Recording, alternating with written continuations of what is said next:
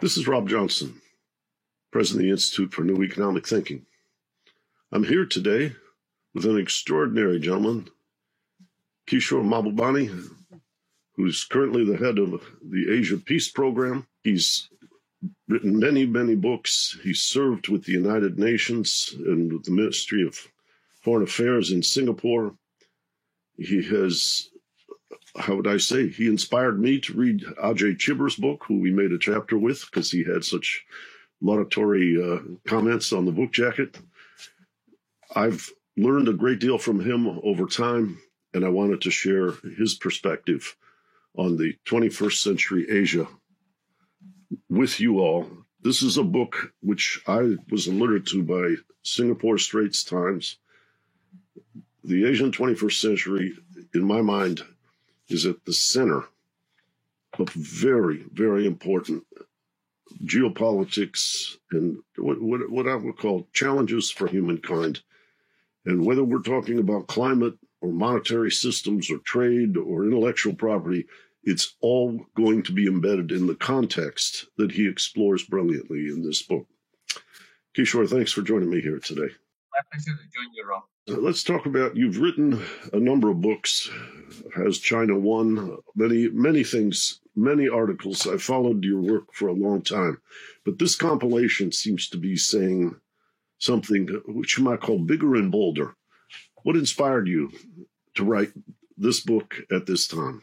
The reason why I wanted to have this book out at this point in time is that we are often preoccupied with what's happening this month, this year, maybe even this decade, but we're not taking a longer look at the arc of human history and asking how the 21st century will be different from the previous 2 centuries.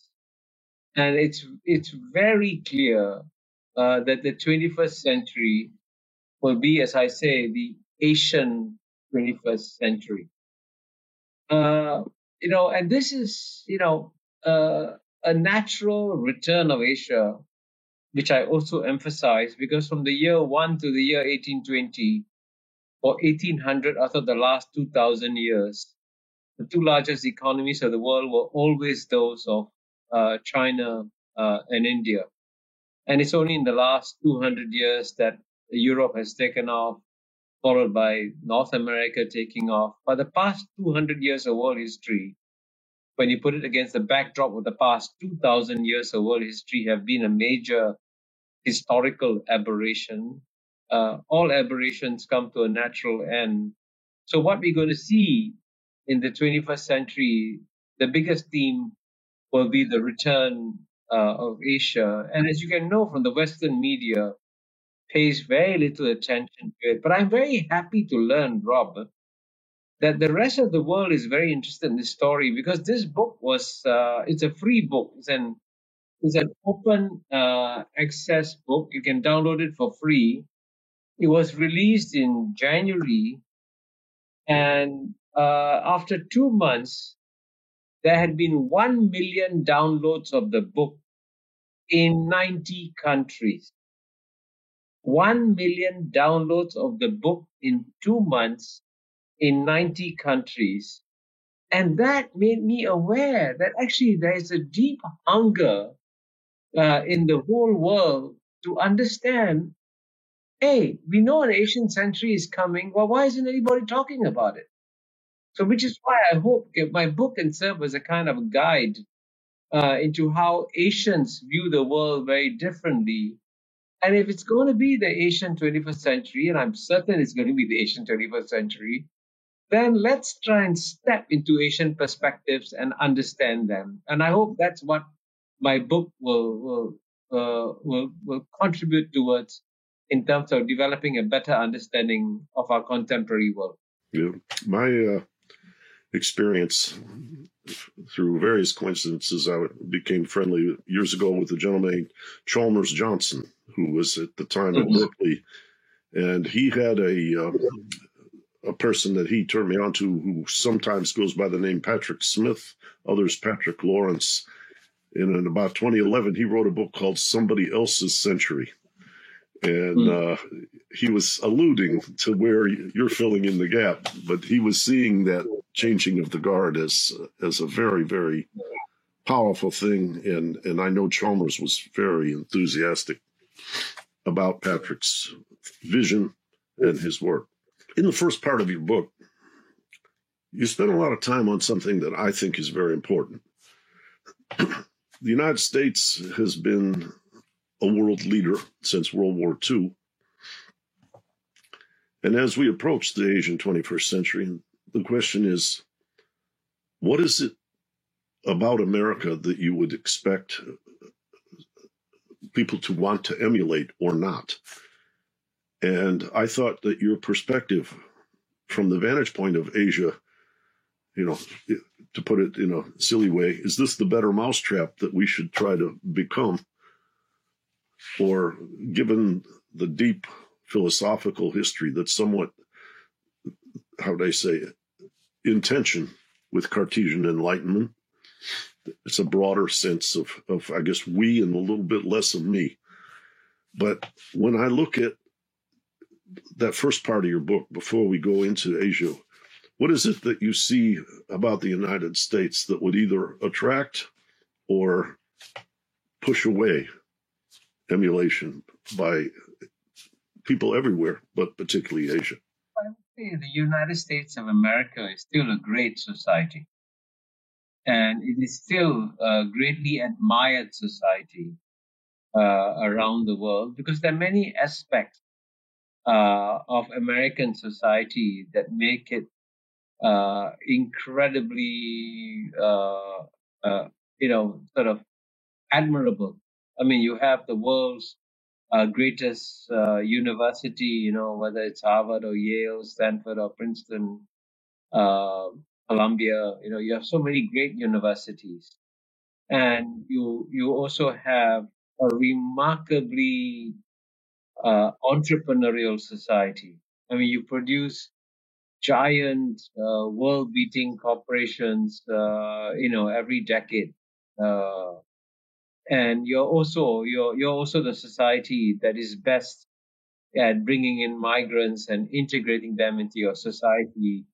So you can have two of the largest corporations in America, Microsoft being run by Satya Nadella, an immigrant from India, or Google being run by Sundar Pichai, an immigrant from India. That kind of openness you will not find in China or India or Japan, as you know. So that all these aspects of American society are truly amazing. And that's why the world continues to admire United States of America. That's why many young people around the world still aspire to go and live and work in the United States of America. But at the same time, there's also a growing awareness in the rest of the world that the United States is now developing some structural weaknesses, and I'll mention a few. One is, of course, the United States is clearly becoming a plutocracy. It's a government of the 1%, by the 1%, for the 1%. And I have an essay on that in my book. And in the plutocracy, basically all the public policy decisions that are made benefit the 1%, and the rest are not benefiting at all. And that's why this is the second aspect of the United States, which I highlight in the book. The bottom 50% in America have seen a stagnation in their incomes and standard of living for 3 decades or so. And that's created what the Nobel laureate Angus Deaton calls deaths of despair. And, that's very sad. So you have, on the one hand, some aspects of United States that are amazing, that the rest of the world continues to admire, and some aspects of it that shock the rest of the world. And I think if John Rawls, the great American philosopher, were alive today, he would be actually quite shocked to see how far the United States has deviated from his vision, which was to create a socially just society where even people at the very bottom could aspire to reach the very top. And that's not happening. happening in the way that it used to happen in American society. In the context of this, what I'll call plutocratic structure, how did the, experience of COVID-19 affect that? Did it seem to be that America is starting to shift gears, or did it seem to highlight the concentration of wealth and power and the suffering, therefore, for many was exacerbated from your perspective? Well, I would say that, the record of the United States and America on COVID is mixed. On the one hand, when the word came out that there had been a new virus in China, on the one hand, when the word came out that there had been a new virus in China, and after the Lancet magazine published an article in January 2020 warning that a new virus was emerging, that we should start preparing for it. And the rational response by the United States, which is, after all, still a modern, rational, well-managed society, should have been to say, hey, what can we do to prepare for this and deal with it? But as you know, President Trump, who was your president then, was in a state of complete denial about COVID-19. And what shocked the rest of the world is that the United States has always been a leader in the field of science. And to have a president who refused to listen to scientific evidence on COVID-19, like, for example, that wearing masks would save lives, something very simple as that. He's something that he resisted, or that stay at home or isolation would help. Again, he resisted that for a long time. So that was, and that's why, as a result of that, the number of deaths that the United States had from COVID-19 was amazingly high, because, as you know, it had over 800,000 deaths or so, when China had less than 5,000 deaths from COVID-19. So that's the negative side of the ledger. But on the positive side, of course, the United States showed that it's still a scientific superpower, because it came out with vaccines in record time. And indeed, I myself got 3 Pfizer shots. And I actually believe that it was American technology that saved my life personally. I'm very grateful that the United States of America produced the modern vaccines, and these vaccines have made a huge difference to save a lot of lives around the world. And now, actually, as you know, finally, after the stumbles and all that, the United States is emerging out of COVID-19, and surprisingly, China is still struggling to get out of COVID. So, it's funny. There's some parts of United States on COVID-19 where it did badly, and other parts where it has done very well. So it's a mixed record. Yep. Well, and I agree with you about the onset and Donald Trump. And I think the dread of acknowledgement of a challenge of that scope when you were up for re-election was probably very daunting. But it's not a basis or an excuse for avoiding the responsibility. Yeah, and sadly, he was more focused on his re-election rather than being focused on the lives of the Americans and saving their lives. Yes.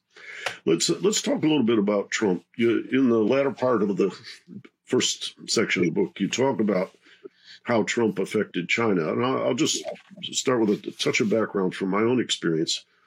I was watching after the China 2025 vision came out, which was not what you might call just fall in line in a position of subordinate comparative advantage to American companies or European companies and multinationals.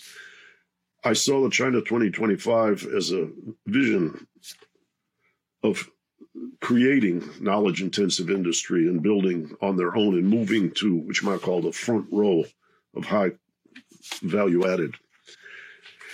But I saw at the Council on Foreign Relations in the United States, people like Blackwell and Campbell and so forth, even before Trump's campaign, writing what I will call nationalistic concerns, and obviously the lack of penetration, perhaps for cybersecurity reasons, of the internet platforms, companies from the United States into China was another facet. But I saw a great deal of resistance even on Wall Street because they weren't getting enough access to the development of the Chinese internal financial markets. So there was a tension, what I'll call a changing of the guard in the role that China wanted to play relative to the role America wanted them to play. And it was evident even in 2014 and early 2015.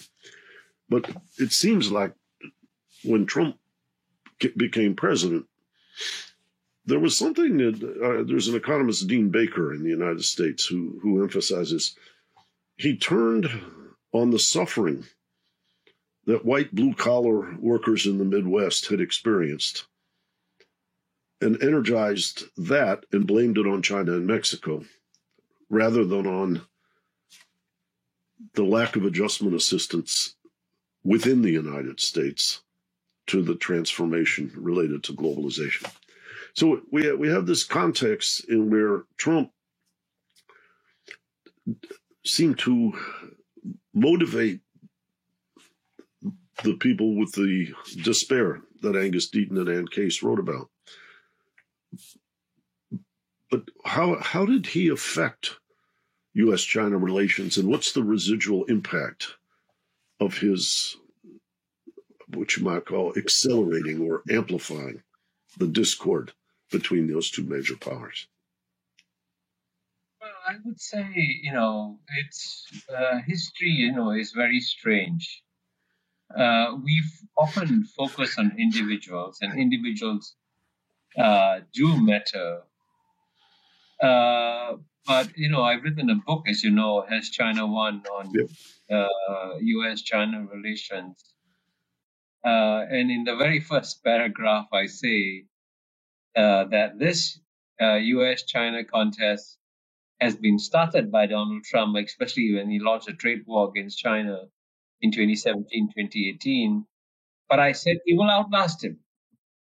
And sure enough, Trump lost the election, Biden won.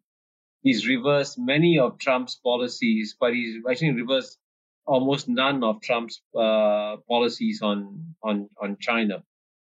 And so, therefore, the fundamentally, to understand the U.S.-China contest, it's important to understand the structural forces that are driving it.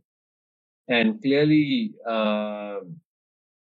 it's being driven by the fact that the United States, having been the number one economic power for 130 years plus, since about 1890, cannot accept the fact that it's going to become the number two economic power sometime in the next decade or two.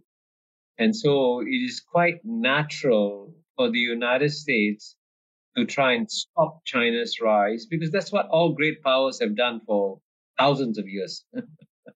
It's logical great power behavior to retain its number one position. And I've no doubt that if Hillary Clinton had won, she wouldn't have been her administration wouldn't have been as rude and as insulting towards China as Mike Pence was or Mike Pompeo was, But nonetheless, I think the U.S.-China contest would have continued to gain momentum. And we see this in the fact that Joe Biden is one of the nicest guys you can possibly have as president, but his hands are tied and he cannot reverse many of Trump's policies, and including, you're a very distinguished economist, Rob. You know better than I do that tariffs don't hurt Chinese producers. Tariffs hurt American consumers. Mm-hmm. And it's sort of bizarre that that this trade war was launched against any kind of sensible economic advice. So that was, of course, that's something that Donald Trump did, and he, of course, he did it for only for domestic political reasons, and also because he sadly he doesn't understand economics. I think Donald Trump, and doesn't understand the danger of tariffs. And I actually heard a podcast with one of his economic advisors, Gary Cohn, of Goldman Sachs, and I've actually met Gary. And Gary said he tried so hard to explain to Donald Trump why tariffs didn't work, why they were hurting American consumers, and why it wasn't good for the American economy. And he said he just couldn't change his mind. And so one day he finally asked Donald Trump, so why are you insisting on tariffs? And Donald Trump replied, I like tariffs. Yeah, I mean, it is actually quite shocking that the president of the world's most advanced society, the world's most educated society, and as I mentioned earlier, the world's best universities, just didn't understand economics 101 on tariffs, Yeah. And I think that's the damage. And of course, the really sad part is that Trump is gone, right? A year and 3 months have gone by, and none of these tariffs have been removed. Yeah. And in fact, it would serve America's national interest to remove them. And right now, when the United States, as you know, is worrying about the threat of inflation, which is real, one of the few policy measures actually the United States government can take to fight inflation actually is to remove the tariffs on Chinese products. And the tariffs, by the way, have not worked to reduce the trade deficit between US and China. In fact, the trade deficit between US and China has gone up since the tariffs were introduced, So it is sort of very, very strange to the rest of the world that, for the United States has won more Nobel Prizes in economics than any other society has. And the fact that you have the most number of Nobel Prize winning economists seems to have no impact at all on your public policies. I think Donald Trump, as you suggest, may not be a master of economics, but he is a master of political theater. And I do think how would I see? This is a man who came to America with a message. I'm running against essentially both parties, and the system is rigged. And the system is rigged. That's the plutocracy that you're referring to. People can feel that. They don't themselves. Perhaps this is a lack of our education system, not our Nobel laureates, but the breadth of understanding. Our population wants to alleviate that despair. But the techniques of doing so, as you say, probably don't include much in the way of tariffs. So as I could see it, Joe Biden comes to town and he doesn't have other ways of reassuring people that he's going to alleviate their despair. So they can't rescind the tariffs because the political theater of distress is what's the dominant context. And he's got how would I say, as a matter of patience, he's got to find a way out. And perhaps, as you're suggesting, rescinding those tariffs along the way is, I think it is overdue. His hands are tied by the fact that a very strong consensus has built up in the American body politic that the time has come for the United States to stand up to China and to stop China's rise. And what I find sad about the United States today is that even though in private, many of your more thoughtful American policymakers, many of your more thoughtful American opinion makers realize that this zero-sum contest approach to China is not a wise one, and that if you need China's help on things like climate change and earlier on fighting COVID and now dealing with a possible global economic recession, then in that case, you need to work out a more balanced approach towards China, which is what I advocate in my book, where you compete with China in areas where you have to, where you cooperate in areas with China in areas where we should benefit ordinary Americans. Yes. Ordinary Yes. Americans would be better off with a combination of competition and cooperation. But as you can tell, that doesn't get votes at all in the United States. And so it's almost impossible to find a politician that can make a reasonable speech on China today. And this is why quite often, as you know, that's why economics alone is not enough. You need good economics and you need good politics if you're going to have good public policies. Yes.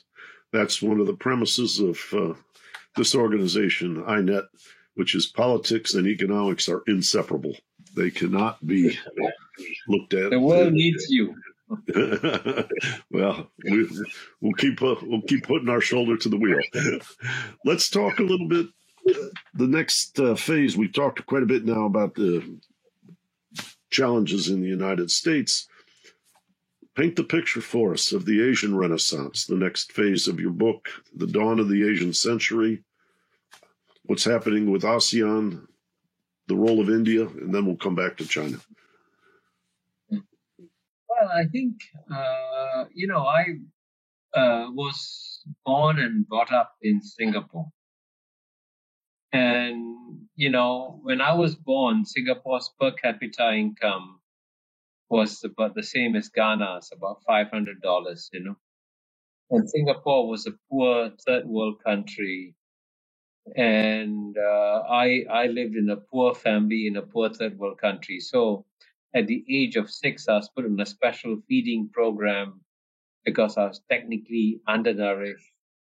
And I can tell you that I always say in my life, the biggest turning point came when we got a flush toilet at the age of 13. Because the sense of the sense of dignity in your life improved dramatically when you could just flush it away instead of having to watch this mound grow in the course of a day in a can that never moved. So so that's the kind of escape from poverty that I have personally experienced in my life, and that's what hundreds of millions of Asians are experiencing. And since I actually experienced, real third world poverty, I understand how emancipating it is to be liberated from poverty. And the fact that China has, saved 800 million people, more than double the population of United States from poverty, is a remarkable achievement. I think when future historians write about our era, that's what they will write about. And so in my lifetime, I've seen remarkable changes in Asia, including especially in Singapore, which has gone from a poor third world developing country to having a per capita income, which I think may even be higher than that of the United States. So you can see what a remarkable journey Singapore has done. But Singapore is like what they call the tip of the iceberg. So what Singapore has accomplished, the rest of Asia is now accomplishing. And of course, as in sort of what we have seen through all of human history, first you have a kind of economic rejuvenation of societies, and then that's followed by a cultural renaissance, a sense of discovering their identity, a sense of rediscovering their roots, and that's what's also happening throughout Asia. And one of the biggest facts about Asia that many in the West are not aware of is how diverse Asia is. Uh, you have China and, of course, the related Confucian societies like South Korea to some extent, Japan to some extent. But then you have Southeast Asia, which is the most diverse part of planet Earth, because among 680 million people, you have 250 million Muslims, 150 million Christians, 150 million Buddhists, Mahayana Buddhists, Hinayana Buddhists. You have Hinduists, Taoists, Confucianists, and even communists in Southeast Asia. So it's a very diverse region, and all these regions are doing well. And let me just give you one statistic to illustrate this. In the year, everyone knows that Japan is a major global economic power, right? It's a really significant global economy. In the year 2000, Japan's economy was 8 times the size of the 10 ASEAN countries in Southeast Asia in the year 2000. By 2020, it was only 1.5 times larger. By 2030, ASEAN will become larger than Japan. And in 30 years, right? Isn't that amazing? That is And extraordinary. nobody knows about it. Nobody Yeah, knows. that's right. No, I've This never is- heard and- that and- and comparison the before. Yeah, at the same time, the middle classes, new middle classes are being built, and there is a tremendous sense of optimism for the future among many young people all through this region. You'll find this optimism in China. You'll find this optimism among the 1.4 billion people in China, among the 680 million people in Southeast Asia, and among the 1.3 billion people in India. And you just add those 3 figures I mentioned, you come to almost half the world's population. Hmm. And almost half the world's population is now enjoying a new kind of optimism which they haven't experienced in centuries, right?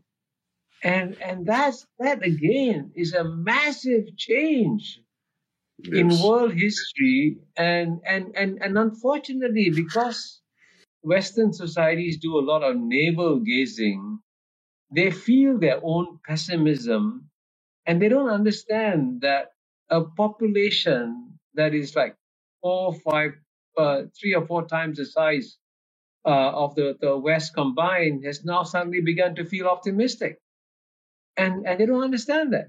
They don't see it. They're not aware of it. That's why I think this book is so critical, because it opens windows into big developments that are happening that many in the West are not aware of. Yes. I've Mike Spence and Montek Singh Ahluwalia and I did a talk one day about the ramifications of the lessons, these really extraordinary experiences in Asia for African development, because there's so much concern. You were talking about population growth.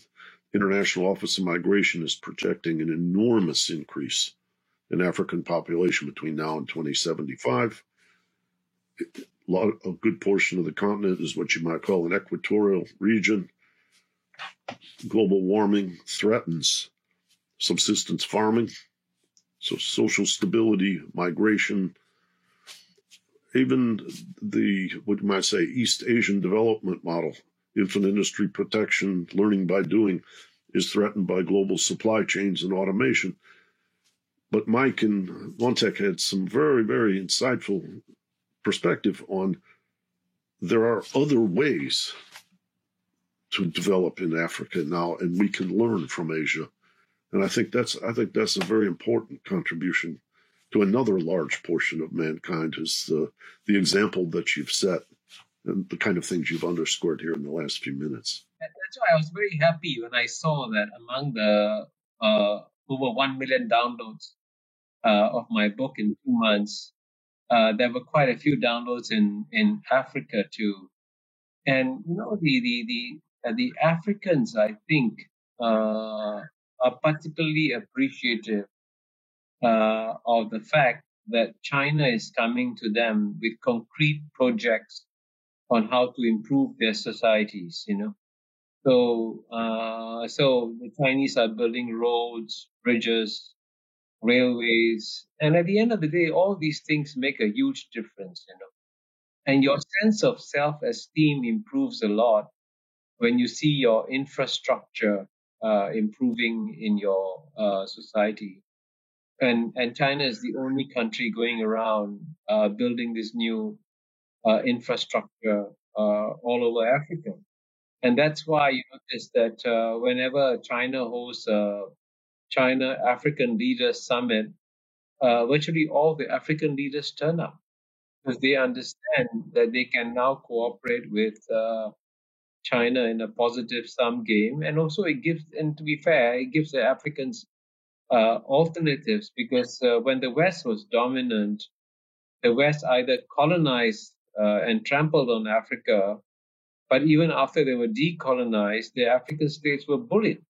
I think you must know that Joe Stiglitz has a story in one of his books about how the Ethiopian government was penalized by the World Bank because it repaid a loan early to American banks. Yeah, I remember when Joe was talking that when a poor country pays a high interest rate loan early to an American bank, it gets punished by the World Bank. Now that's the kind of thing that Africans know about. So when China comes along and provides an alternative, it's positive for Africa, but it's also, by the way, also very positive for Europe because one statistic I give the Europeans is that in the year 1950, Europe's population was more than double that of Africa's. Today, Africa's population is more than double that of Europe, much more than double. And by 2100, Africa's population will be 10 times the size of Europe. And, if the Europeans really thought long term about what is the number one challenge to European societies in the long run, the number one challenge to Europe in the long run is that if Europe doesn't export jobs to Africa, Africa will export Africans to Europe. I mean, it's inevitable. You can't stop it. So therefore, when China invests in Africa, it is actually doing the Europeans a major favor because it is creating jobs in Africa that will keep Africans in Africa. And I'm glad, actually, in some ways, there's a new competition among the Asian states within China and India and Japan and South Korea to invest more in Africa. And I think that's very positive for the Africans. And actually, the biggest beneficiaries of this, paradoxically, will be the Europeans. And if the Europeans were wise, they would partner the Asian countries in investing in Africa. I'm reminded of the feature film in China, Wolf Warrior 2, which talked a great deal about that brutish colonialism and metaphorically the role of the Chinese in lifting up the spirits of the Africans. And at one point, that was people told me they thought that film, partly because of the scale of the Chinese population, that film would be seen more than Star Wars or E.T. cumulatively.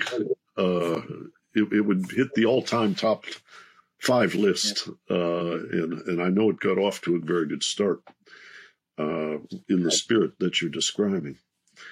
Let's talk a little bit about India. You had some very interesting sections in your Asian Rise chapter. India may be the best bet for moral leadership. Let's discuss where does that vision derive from? What do you see? Well, when we talk about Asia, as you know, and to some extent we are guilty of it. We have talked a lot about China, but there are 2 big stories in Asia. I would say 3 big stories. I would say China, India, and ASEAN. And I would call it the new CIA. China, India, ASEAN. Um, the in the Indian story, I think is equally important, and India is also undergoing a major transformation. Now the Indian economy clearly hasn't grown as fast as the Chinese economy because in the year 1980, the Indian economy and Chinese economy was about the same size. 1980, India may have been slightly bigger too. But today, China's economy is 5 times the size of India. And that, on the one hand, can be a source of despair. On the other hand, it can be a sign of hope, because then what China has accomplished today, India can accomplish tomorrow, because by any sense, and I say this, I'm not a Chinese, I'm actually ethnically Indian. So as an Indian, I know that Indians are capable of being as productive in economic terms as the Chinese are. And so I'm also equally bullish about the prospects of the Indian economy.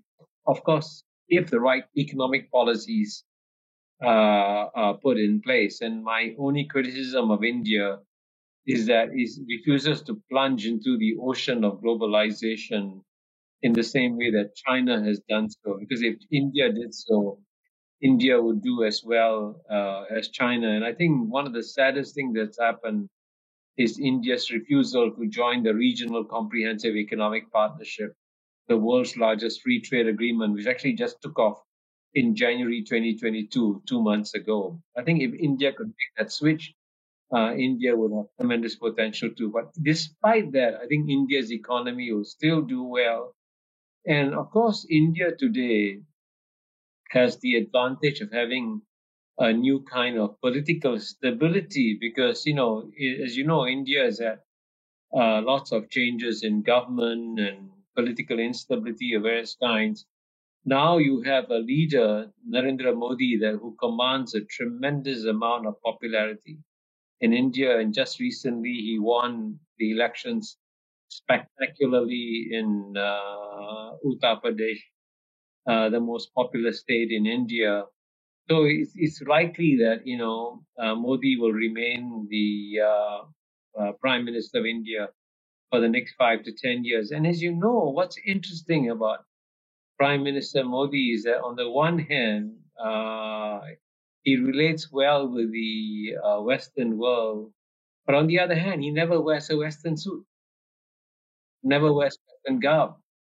And he's very keen to revive traditional Indian culture. And that's also part of the Renaissance that is happening.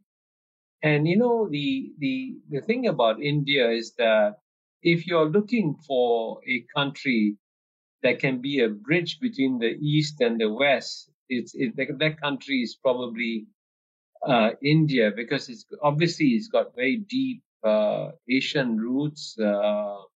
It's linked to its fellow Asian countries, and yet it has Westminster style parliamentary democracy. A large part of its population speaks English. Indian migrants have done very well in advanced Western societies like United States, United Kingdom, Australia, Canada, and so on and so forth. The treasurer of the United Kingdom is an Indian, Rishi Sunak. So you can see how Indians have done very well in the West too. So if there's one society that can build bridges between the East and the West in the 21st century, it's India. And I think that's what the West should. That's another reason why the West should be working very closely with India in the 21st century. And how do you see the role of India in the challenge of climate change? Obviously, given their size and scale, they're a very important dimension.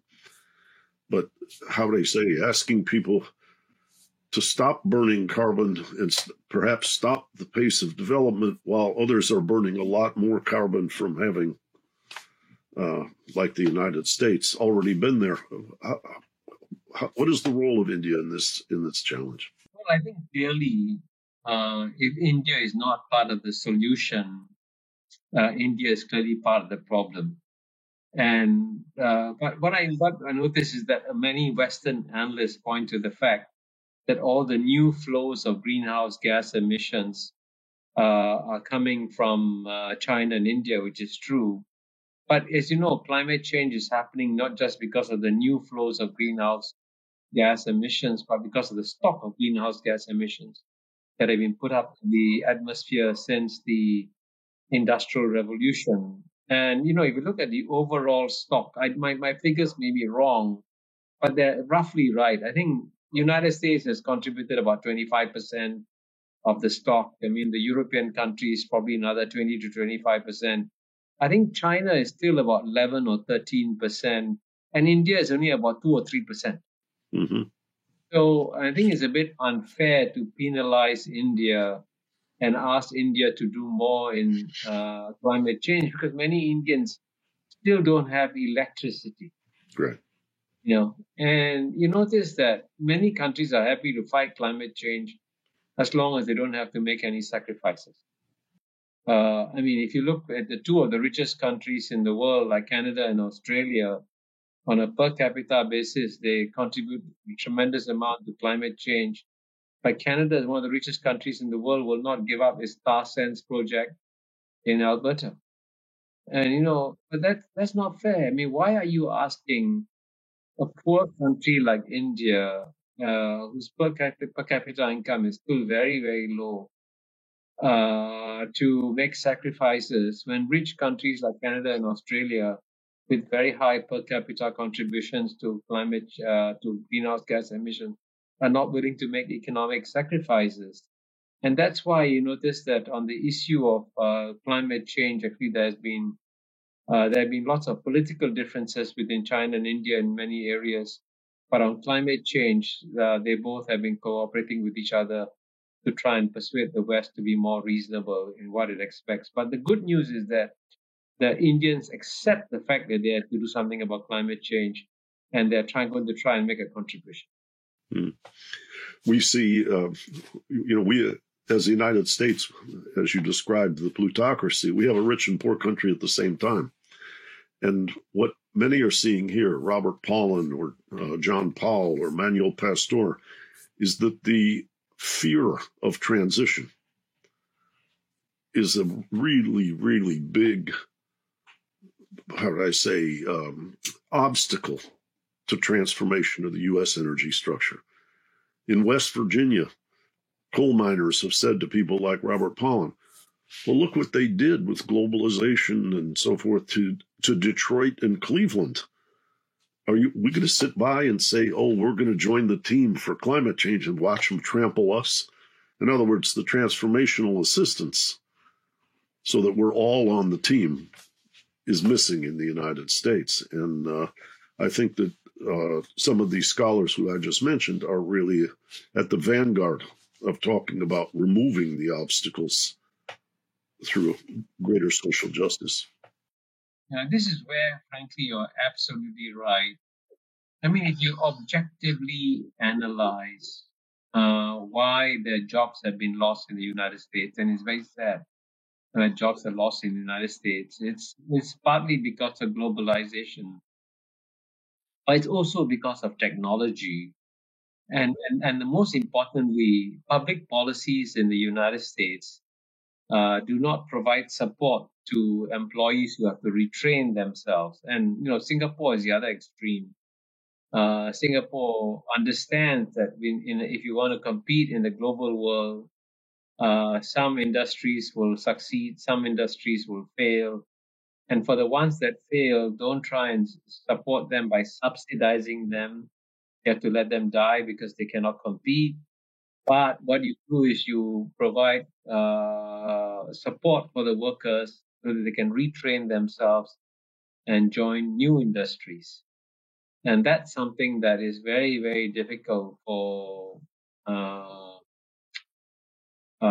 the United States to do. And it's a bit sad, but that's a result of plutocracy, where you provide funding, for example, to very rich American farmers. You provide huge subsidies to them because they have a lot of political clout, but you provide very few subsidies to poor workers in Detroit and Michigan who need to be retrained to try to take on new jobs. Yep, that I think that's a formidable part of our challenge. Not to mention, we've turned what used to be called tax evasion into tax avoidance, meaning people can keep their money offshore, and then they can complain we don't have the means to improve the public school programs. So the younger generations, many of the diseases of despair are the older talking about their children do not have the rungs in the ladder to move out of this rut. And so there's a great deal of what you might call structural challenge. I remember years ago, and I won't mention the person by name, but a very high-level Chinese leader and I met, and he said to me, you know what's really, really troublesome to me? I said, well, yes or what? He said, it's that we don't have the power to create the adjustment assistance that America needs to deal with, as you said, technology and globalization. And we're being demonized. And what really should be demonized is the American political system for not taking care of its people. We have no power over that. And that was a fascinating observation. It was quite, it wasn't anger, it was humble when he was saying. I think the United States can still, American workers can still compete with the rest of the world if they're given the right training and assistance to do so. Well, as you come to the last part of this book, what's the peaceful rise of China? Where is China now, and how are they operating in this context? We see Hong Kong, we see the Ukraine, but we see the aftermath of Trump. We've alluded to some of these things through this conversation, but what's the picture of China at this juncture in your mind? Well, I think 2022 is proving to be a very difficult year for China. And it's got two major challenges this year. The first major challenge is that it is struggling to get out of its zero COVID policy. I mean, the zero COVID policy in many ways worked well for China because it saved, frankly, millions of lives. Because if China had the same number of deaths per million people as the United States, instead of having 5,000 deaths, it would have probably had 5 million deaths at least, because its population is more than 4 times that of United States. So clearly, the zero COVID policy of China has saved a lot of lives. But right now, they have to come out of it because there's no way you can keep an economy closed for so long.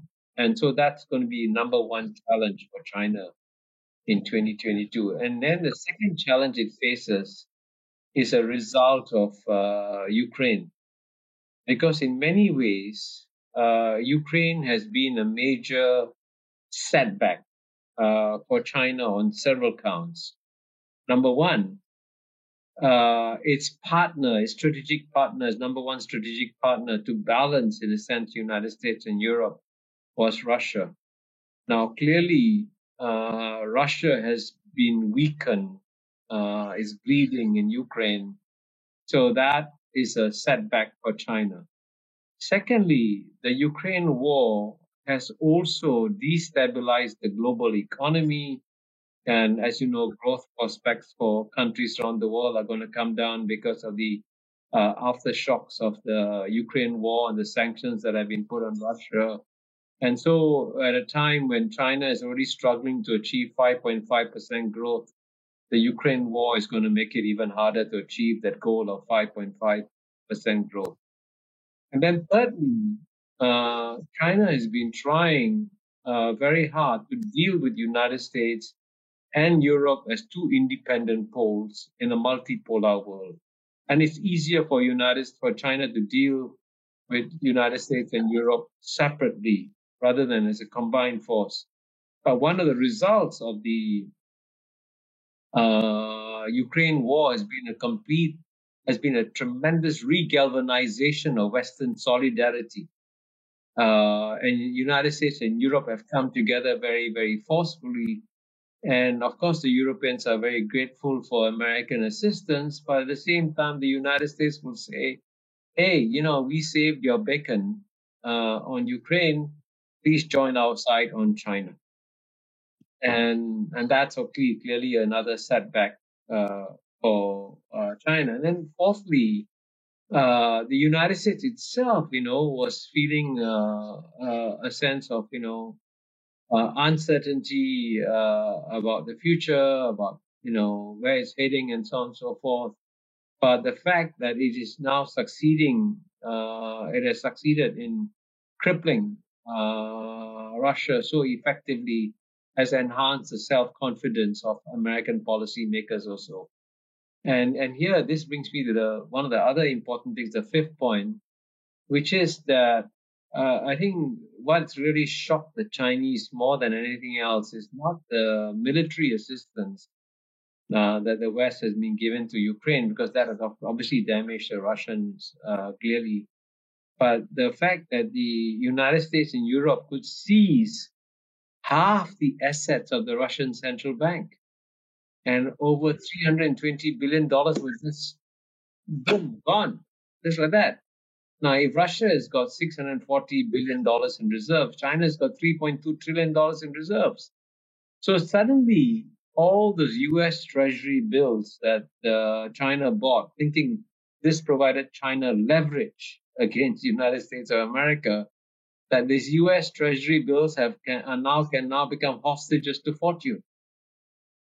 And that's a major reversal and setback for China. So I think this huge weaponization of the US dollar has, on the one hand, revealed a major asset for the United States, but on the other hand, it's going to lead to the Chinese and many other countries thinking, how do we reduce our reliance on the US dollar?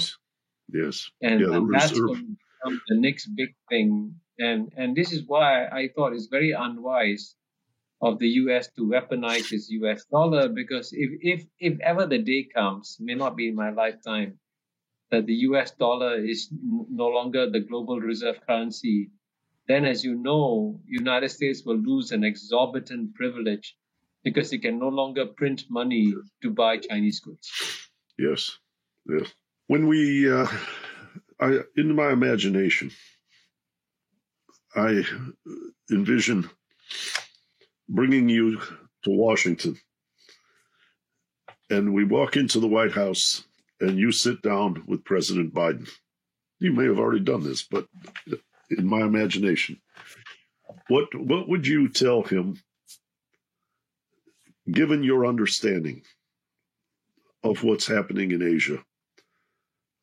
I don't mean, like you and I talked about earlier with Trump, the political theater, though that's a dimension of it, but deep down inside.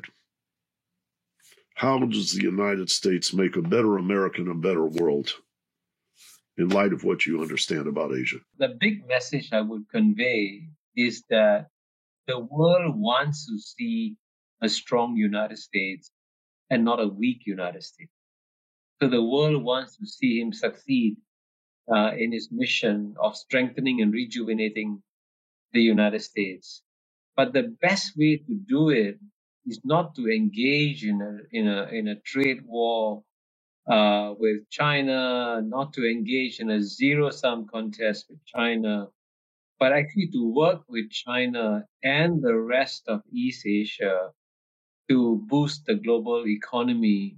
Because by doing that, then he'll be creating jobs in the United States, and he'll be creating a stronger United States of America.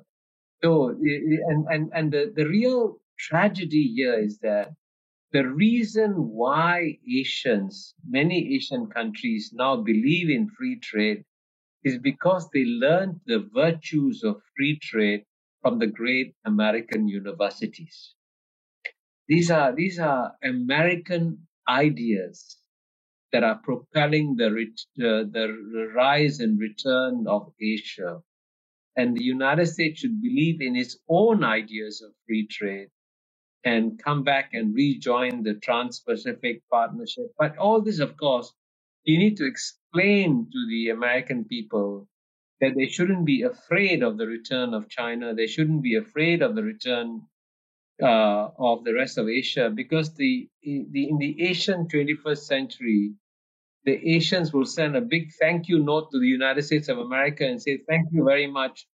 It was your ideas that have enabled us to succeed and do so well.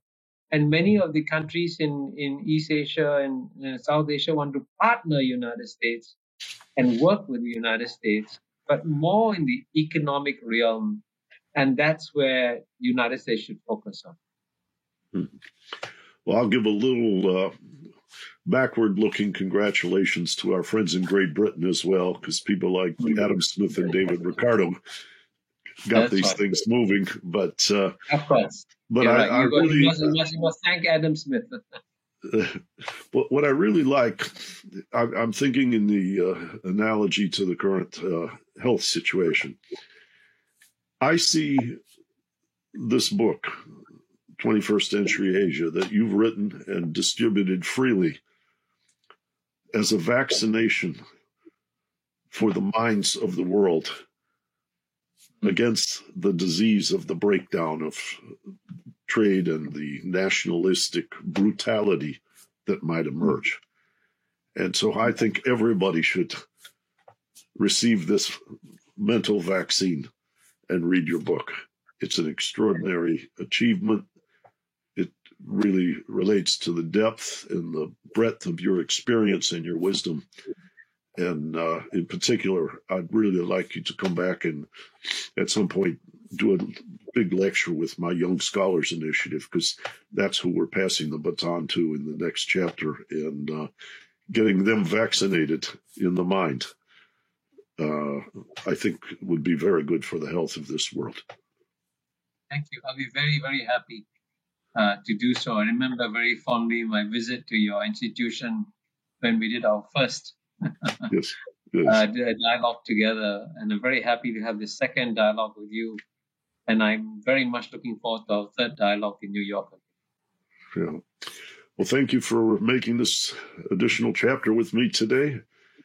We'll keep an eye on your writing and elevate that, as I think like I said, it's extraordinary. But thanks for giving me an hour of your time today to continue to nourish our audience. Thank you.